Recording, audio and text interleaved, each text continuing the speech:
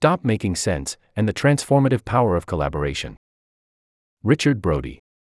Talking Pictures began with a musical, The Jazz Singer, in 1927, and the filming of musical performance has been an artistic battleground ever since. With great performers, unadorned recording is a virtue. Film plays an archival role in preserving onstage singing and dancing that would otherwise have been lost to history. But movies are an art in themselves, and, when performances are filmed without an aesthetic, the result is numbing, as the up and down fortunes of early movie musicals reflect. In the wake of the success of The Jazz Singer, the genre was overused and underthought, and soon became box office poison, until Busby Berkeley reimagined and revitalized it, with the artistry of his highly stylized numbers in 42nd Street, 1933. The conflict endures, especially in the subgenre of concert movies, in which a director's limited control of the action and of camera placement makes it hard to produce a stylishly cinematic work. One of the few directors to overcome these obstacles and create a concert movie artistically equal to his fiction features is the late Jonathan Demme. Stop Making Sense, his 1984 film of the band Talking Heads in performance. It is now having a theatrical re-release, in a new restoration. Demme, whether in his previous movies, such as Citizens Band and Melvin and Howard, or his later and more famous ones, including The Silence of the Lambs, Philadelphia, and Rachel Getting Married, excelled at tracking the complex interactions of ensemble casts. The same artistic impulse is at the heart of Stop Making Sense, which stitches together parts of three Talking Heads performances from December 1983 at the Hollywood Pantages Theater to evoke a single concert. With Demme's dramatic features, the creation of the ensemble was a product of his actor-focused directorial ethic, but in Stop Making Sense he achieves this feeling by creating a distinctive image repertory that emphasizes the band members' interplay and offers a clear visual manifestation of their connections, both practical and intangible. The concert begins with the band's frontman, David Byrne, on stage alone, in a light suit and white sneakers, strumming an acoustic guitar and singing Psycho Killer over pre-recorded beats coming from a boombox beside him. He's not literally alone, the crew is visible behind him, but, performing by himself with wit and focus, he seems like a piece that fell out of a puzzle. It's a pregnant performance, highlighting the inadequacy of his solitude, and the movie bursts into life only in the next number, Heaven, for which the band's bassist, Tina Weymouth, joins him.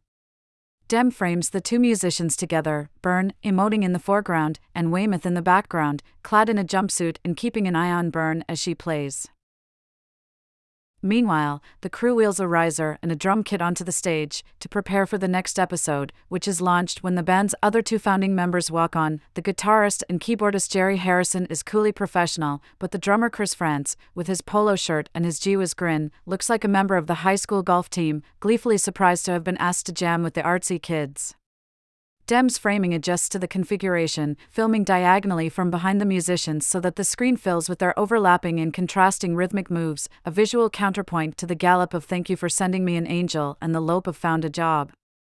Finally, 5 recent recruits to the band emerge: the keyboard player Bernie Worrell, a co-founder of P-Funk, the vocalist Lynn Mabry, also from P-Funk, and Edna Holt, the guitarist Alex Weir, and the percussionist Steve Scales. These 5 musicians are black, their sound mostly rooted in funk, whereas the 4 founding members of Talking Heads are white, and in this convergence the band announces the meeting and melding of styles as the core of its musical and intellectual project. As a Nanette, Talking Heads becomes a fervent and rollicking collective with an expanded musical and expressive range, and Demme expands his cinematic vocabulary to match. There's a reason that Talking Heads and other musicians who came along in the 1970s, Blondie, Elvis Costello, Television, the B-52s, and the Ramones, were called New Wave. The term was no mere generational marker. Like the French New Wave filmmakers, these rockers had a historical perspective on their art and included it in their music. Having grown up while rock moved from the disreputable margins to the firmly ensconced mainstream, they inherited a genre whose newfound status emboldened them to make daringly forward-looking music on the basis of their copious inner musical encyclopedia. Video from The New Yorker. The Fire Brigade: Refugees Fight Against Climate Change. https://www.newyorker.com/video/watch/ The New Yorker documentary The Fire Brigade Refugees Fight Against Climate Change #INSID_CNE interlude New Yorker_FCBDC ABCDC FCB text. Talking Heads, in particular, was fundamentally referential in its approach, quoting from the styles and tones of rock and pop rather than fully belonging to either. Burn, for instance, both captured and transfigured the essential loneliness of Roy Orbison's music. The solitude of Orbison's music was rooted, or rootless, in wide open spaces, whereas Burns' is a loneliness of plenitude, of isolation amid an inescapable urban crowd and the alienating effects of complex technologies. Stop Making Sense catches, in expressive close-ups, the self-consciously mechanical gawkiness with which Byrne brings his techno-alienation to life. In Once in a Lifetime, he starts repeating himself and then knocks his head to break the loop, as if he were a defective robot. The band's expanded lineup in Stop Making Sense is similarly self-aware. In the collective imagination, forming a band is one version of redemption from the inner loneliness of the white, suburban middle class. The arrival of 5 black funk musicians in the lineup is, artistically speaking, not unlike, say, Jean-Luc Godard's casting of the American actress Jean Seberg in Breathless. Talking Heads was no likelier to make authentic funk than Godard was to make a Hollywood film noir, but each was doing more than paying homage to the unreachable ideal of their influences and inspirations. They were producing art that documented the transformative power of those influences. Once the quintet joins in, the band becomes a mighty machine, which Dem glorifies with panoramic, frontal images, capturing the stage-filling energy. An ever-expanding array of camera angles picks up the almost synaptic connections that are sparked between individual musicians. Byrne's interactions with Mabry and Holt pushes theatrical imagination to a new level of frenzy. After they playfully mime his antics when he runs in place during Life During Wartime, he ups the ante and starts running in huge ovals all around the stage. His antiphonal interjections amid the singer's choral riffs during Cross-Eyed and Painless combine verbal wit with wry touches of gestural invention.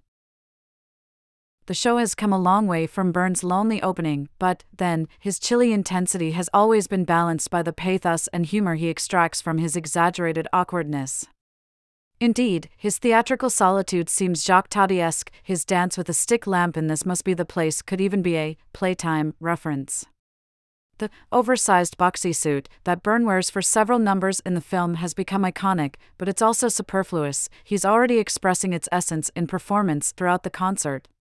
Dem's juxtaposition of the solitary Byrne and the thrumming band is expressionistic. Byrne, lit tightly from the side during Once in a Lifetime, looks possessed, like a manic preacher, when the gospel eroticism of Al Green's Take Me to the River brings the entire band to a peak of ecstatic energy. The cinematography seems to join in, with a rapturous sequence of sharply contrasting angles and vigorous pan shots. The drama that Dem evokes in Stop Making Sense is the artistic self-transcendence that emerges from collaboration in performance. This was an idea whose time had come, and that was being explored almost simultaneously by 2 other filmmakers, Godard and Chantal Akerman. Godard's first name, Carmen, was an updated adaptation of the opera as a film noir, in which most of Bizet's music was replaced by Beethoven's string quartets, performed on screen and filmed with a daring, painterly sense of visual counterpoint. Akerman's documentary, One Day Pina Asked, depicting Pina Bausch and her company, Tanztheater Wuppertal, in action, displays a similar attention to the overlaps and intersections between performers. Godard and Akerman might seem like odd company for the far more amiable and artistically tempered Dem, but, in Stop Making Sense, he reaches bold extremes in his own artistry. The film not only bears witness to the self-surpassing power of inspired collaboration but, as an artwork, also exemplifies it. Diamond Suit.